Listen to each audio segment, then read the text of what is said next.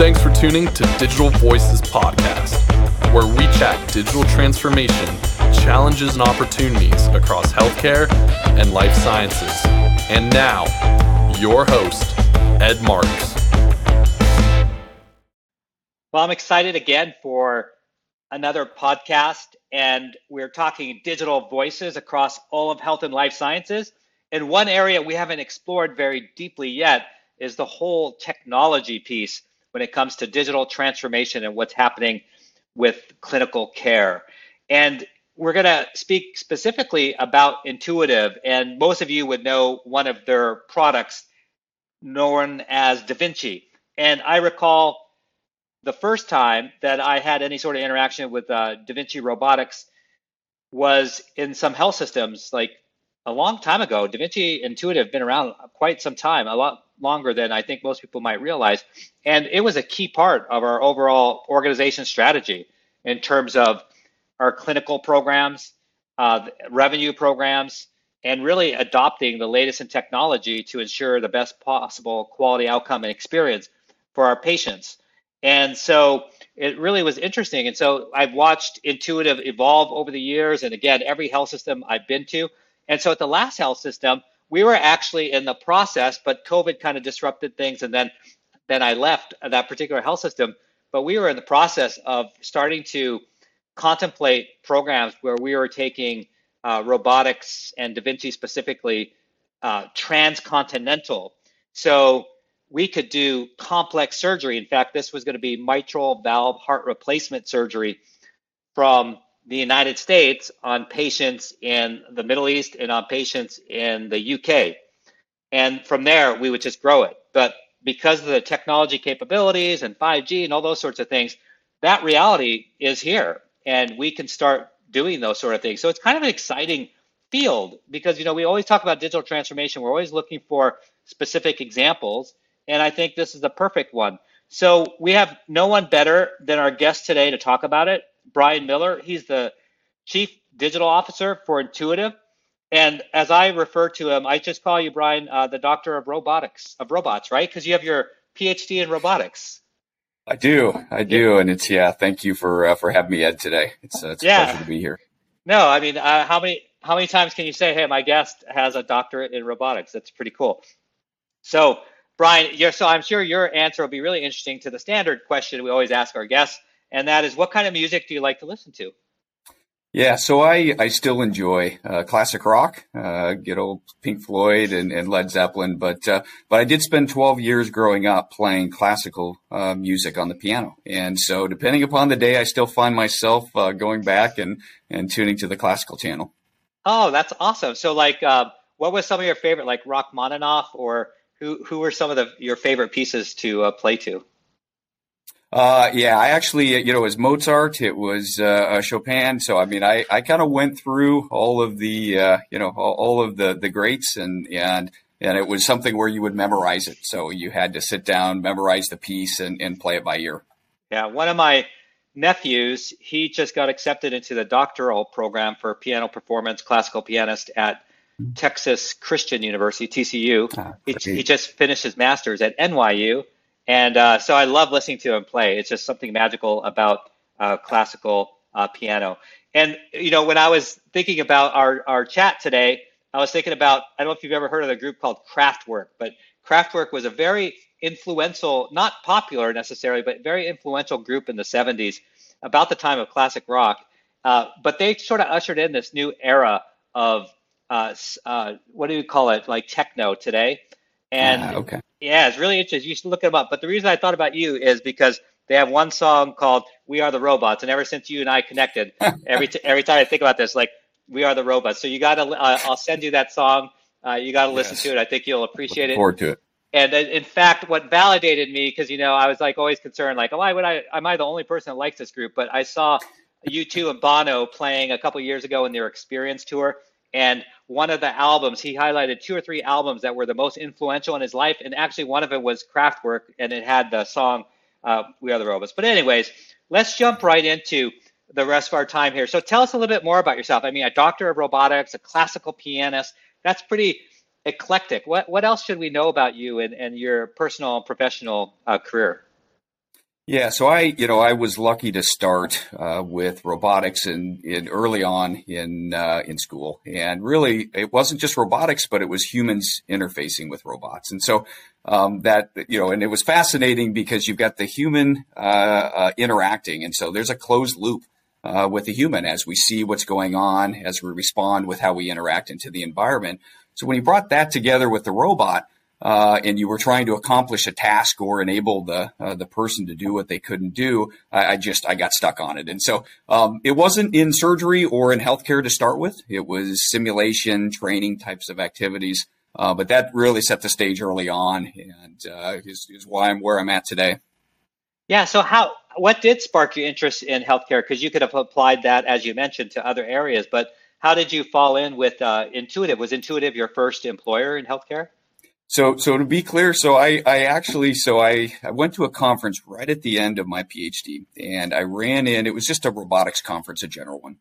Ran into an individual named Yulin Wang. He was the founder of Computer Motion, and he gave a keynote speech, and he was talking about bringing a robot into the operating room to do surgery.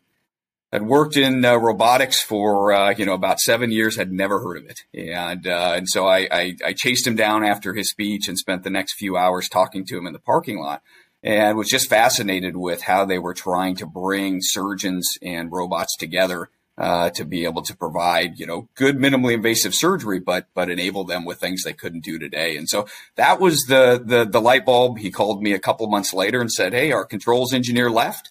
Would you like to come to Santa Barbara and have a conversation?" And 21 years later, I'm still doing it. No, that's amazing. What might be some highlights from 21 years in your professional journey? What's a highlight or two? Yeah. So the highlights really are, and I did this from day one when I got there, is when we look at developing product, going and spending a day in the customer's shoes, going and talking with them, but also just being in their environment, observing what they do, understanding what they're trying to accomplish. And so every time, and I tell new engineers this all the time, when I go to the hospital and I go and watch a procedure, whether it's a Da Vinci procedure or just a regular laparoscopic procedure, I learn so much about what they're trying to accomplish, the challenges that they encounter. And so the joy is spending time with customers, but with that product development lens saying, how can I help you do things better? Yeah, that's awesome. That's a great way of doing it, understanding the customer needs. So you have this PhD, and how do you keep current in terms of, you're a visionary, and how do you keep current? Like, how do you continue to learn new things? Yeah, I do try to remain active in in the different societies and in meetings. I like to go to the sessions that have, and there's several really good ones where they bring in the technology along with the physicians and users. So they're starting to bring in the technology solutions and the actual practitioners together. That's one way that I keep current on technology. A lot of what I try to do is figure out, okay, there's a lot of cool technology, but what is applicable today? What can have an impact today? But also really stretch out and say, okay, where are things headed in the future? And but I can tell you, I know I'm a bit biased, but we have some really talented individuals at Intuitive, and so they they're patient with me and they spend time and explain the technology and what it could be. And so it's that I have a mixture of ways that I try to keep current. Yeah, and that's always sort of an understated or undervalued. Obviously, you value it, but yeah, you hire the right people, the right team that works with you, and they push you forward to learning newer and newer things, and that's pretty cool. Can you share, Brian, maybe one or two stories how some of the technologies that you all have enabled have had a positive outcome for patient care, safety, quality of care, those sorts of things? Yeah, I'll start off with just, for the audience, our philosophy at the beginning when we started bringing robotics in, and it's clear for surgeries for patients that a minimally invasive approach, meaning small incisions in the body to do the necessary procedure, is really good for the patient. It's less trauma to the tissue. It's quicker recovery times. But it was actually really hard on the surgeon because they would go from an open procedure where they could have direct access to the anatomy. They would have the dexterity in their wrist. They would see the surgical site in 3D. When they went to laparoscopy, then they were looking at a 2D screen. They had straight instruments where it was hard to get the necessary articulation to do the surgical task. And so our simple concept at the beginning was, let's provide a minimally invasive approach, but give the surgeon the same capabilities they had during open surgery, where we gave them the dexterity of the wrist back in the body and 3D view. So that really laid the foundation. Over the years, when we brought in, and this is one of the stories, we have a technology called fluorescence imaging. And, surgeons, when we gave them 3D and we gave them the dexterity, they could do a lot, but you still couldn't see beneath the tissue. You could see what you could see, and then you would go in and dissect. Fluorescence imaging allows for seeing beneath the tissue and seeing perfusion and blood flow. And so that technology there was kind of an eye opener going, wow, we can provide in this digital link between the surgeon and the patient additional information that can really change outcomes for patients because they can see things that they could never see before.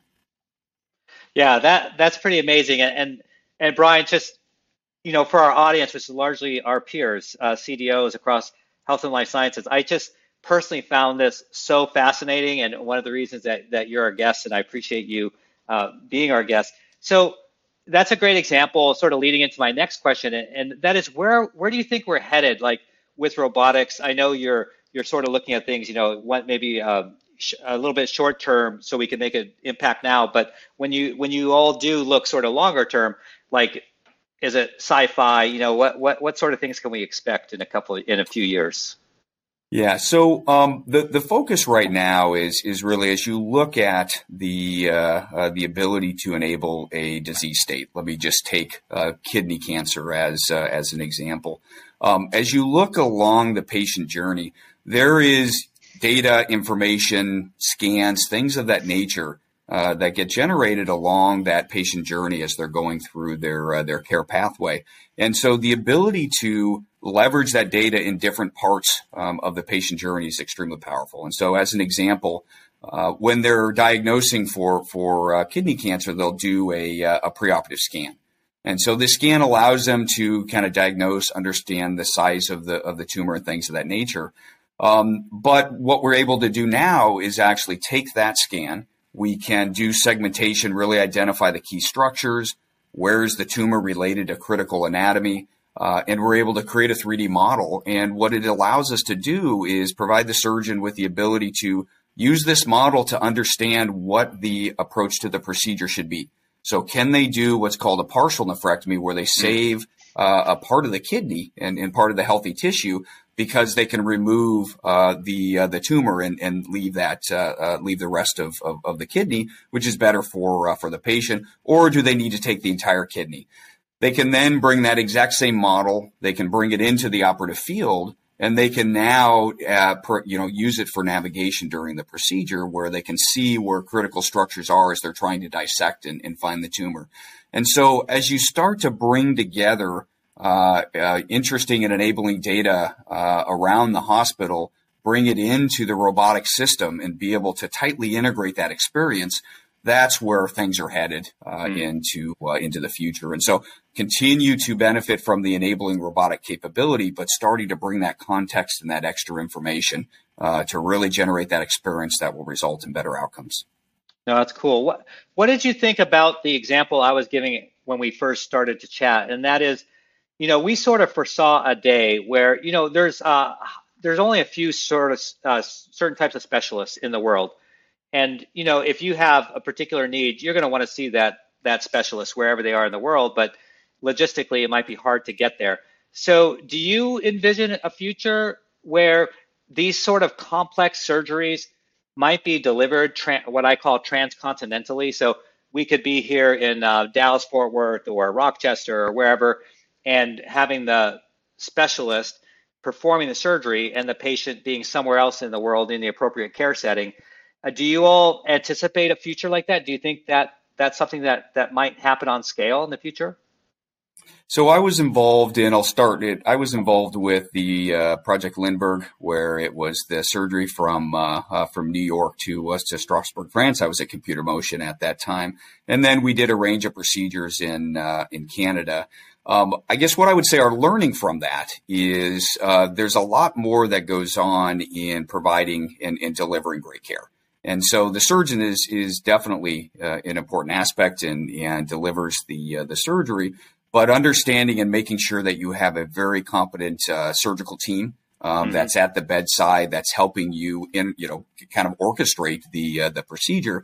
All of that is critical to come together. And I think about it when I see it when I see it done well by our customers. I actually think it's like an orchestra, right? Everybody knows their part. Things happen in concert.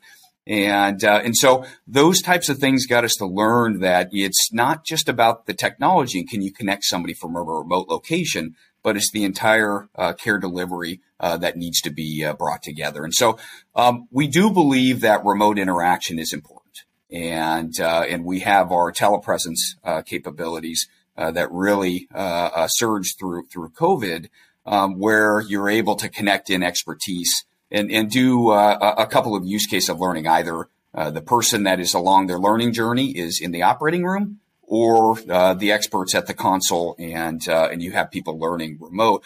All those are extremely important, and that's through audio, video, visual cues such as telestration and pointers.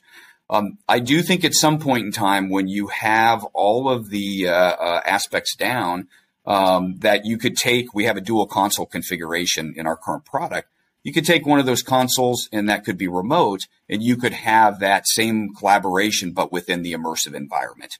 And so I do see a progression as we move forward. That interaction across boundaries, I do think is powerful, especially in certain situations, but you have to take the entire surgical process and everybody into account. Yeah, that's a good reminder that a lot of times with complex problems, technology is often the easy part.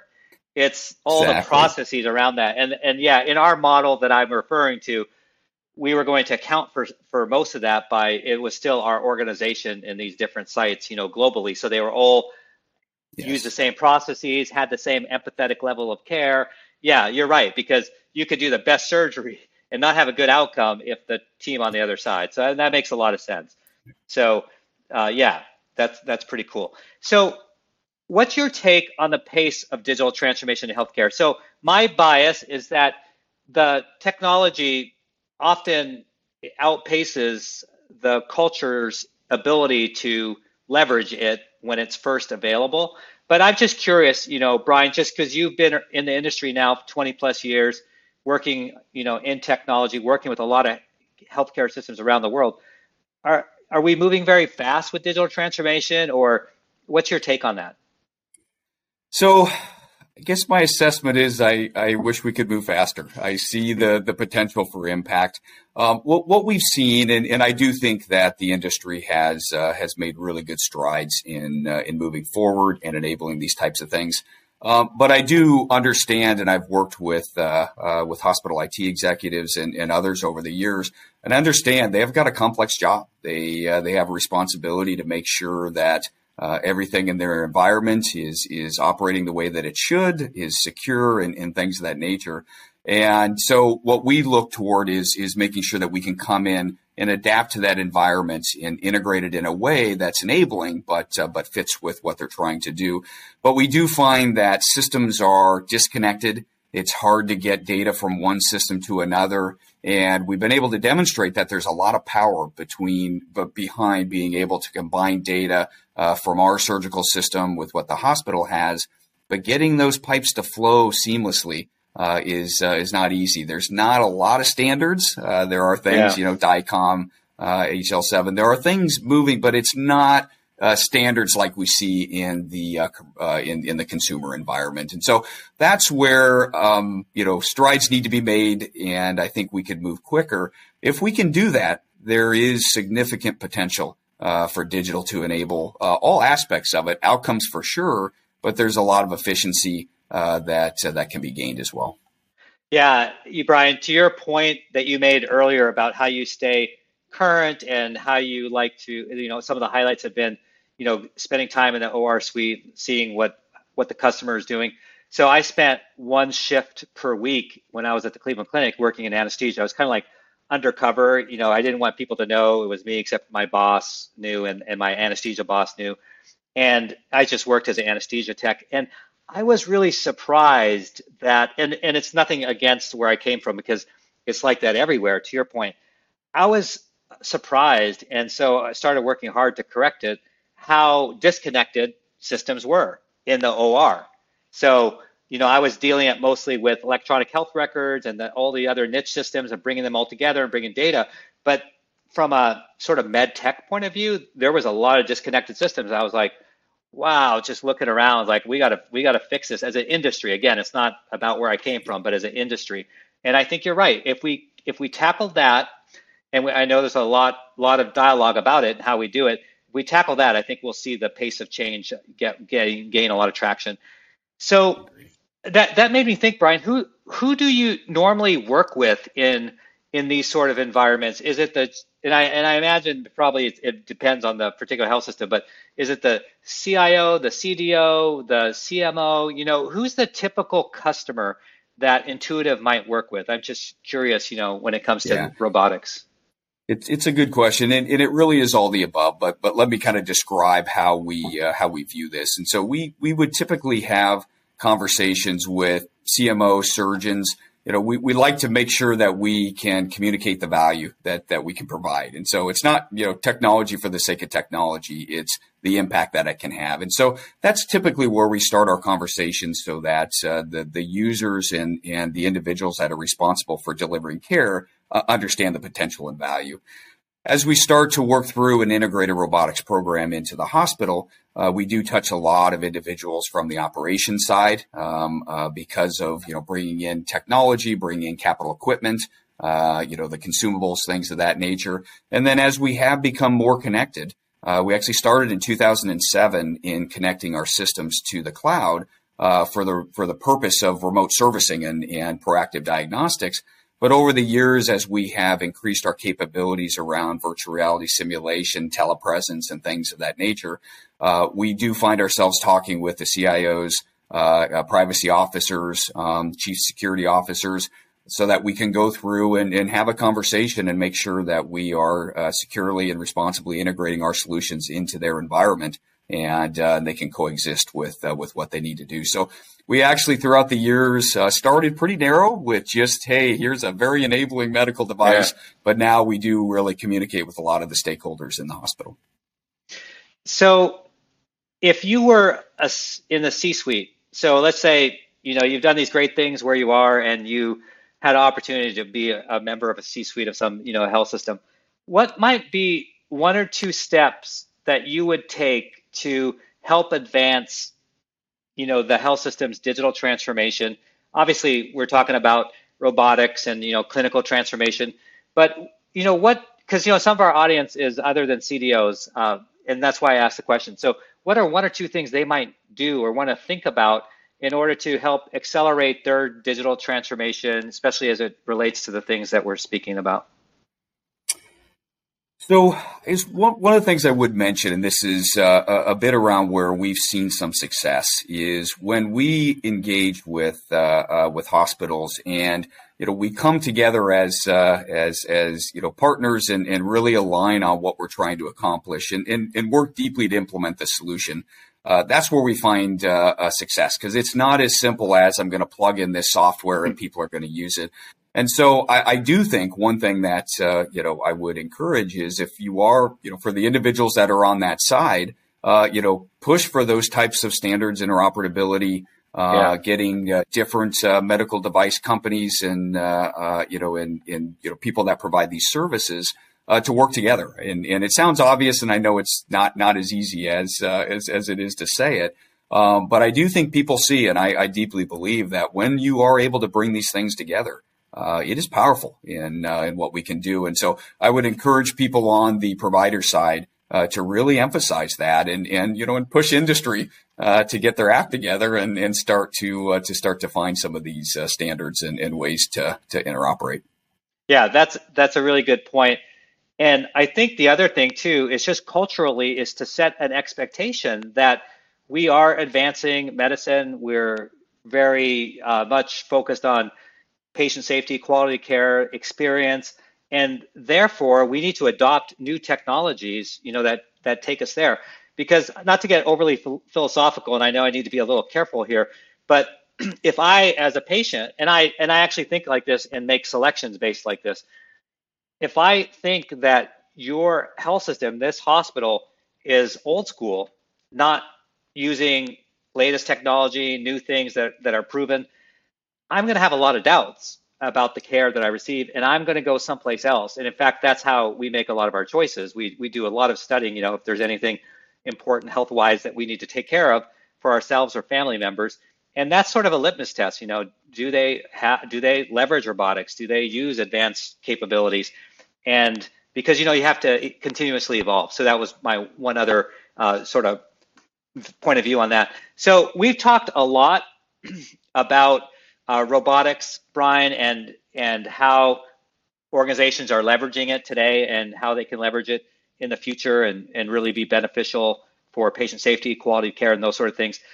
Is there something else as we close that you might have on your mind to share related to this topic, or something that you want to double back down on? Yeah, I would leave the audience with our view in how you can actually have measurable impact is really around data, insights, and then actions. And so data is around what data sources and information are relevant. And this was our discussion around how do you bring together some data that we can record in the operating room with things inside of the EMR and really have a rich set of data. But the data is not useful unless you can extract insights. You can say, what does the data mean? And what is it telling me that is going on? But even the insights aren't that helpful unless you've got actions that can get you to improve. And so that's, a simple construct, but that's how we think about it. And so in terms of our ability to go in and say, okay, we can help surgeons along their journey of learning and evolving their practice. We can record data while they're doing things. We can extract insights on how they perform certain tasks. And then we have things like virtual reality simulation or telepresence for peer-to-peer connection to help take actions to improve. And I think really closing that loop and making sure that there's continuous improvement, just like we do in other things in our daily lives, I think that's a powerful way to move forward. Yeah, very powerful, actually. I wasn't thinking about that. And you're absolutely right. Wow, you're right. Because now you have everything for documented in a way that you can analyze it real time, future, predictive. We didn't even talk about all that kind of stuff, the AI potential here, machine learning. We'll have to save that for next time. Brian, Chief Digital Officer, Intuitive, thank you so much for joining us on the podcast. We really appreciate hearing your voice. It's been a pleasure. Thank you for having me. Hi, this is John Lynn from the Healthcare IT Today podcast. If you like the latest rumors, insights, and happenings in healthcare IT, you'll enjoy hearing my colleague Colin Hung and myself debate and share the latest happenings from the world of healthcare IT. Find the latest episodes or dig into our archive at healthcareittoday.com or search for Healthcare IT Today on your favorite podcast application or YouTube. When it comes to healthcare technology, we love this stuff, and we can't wait to have you join in on the discussion of everything health IT. Thank you for listening to Digital Voices Podcast with Ed Marks. If you enjoyed this episode, subscribe on your preferred streaming service and leave a rating and review. And most importantly, thanks again for listening.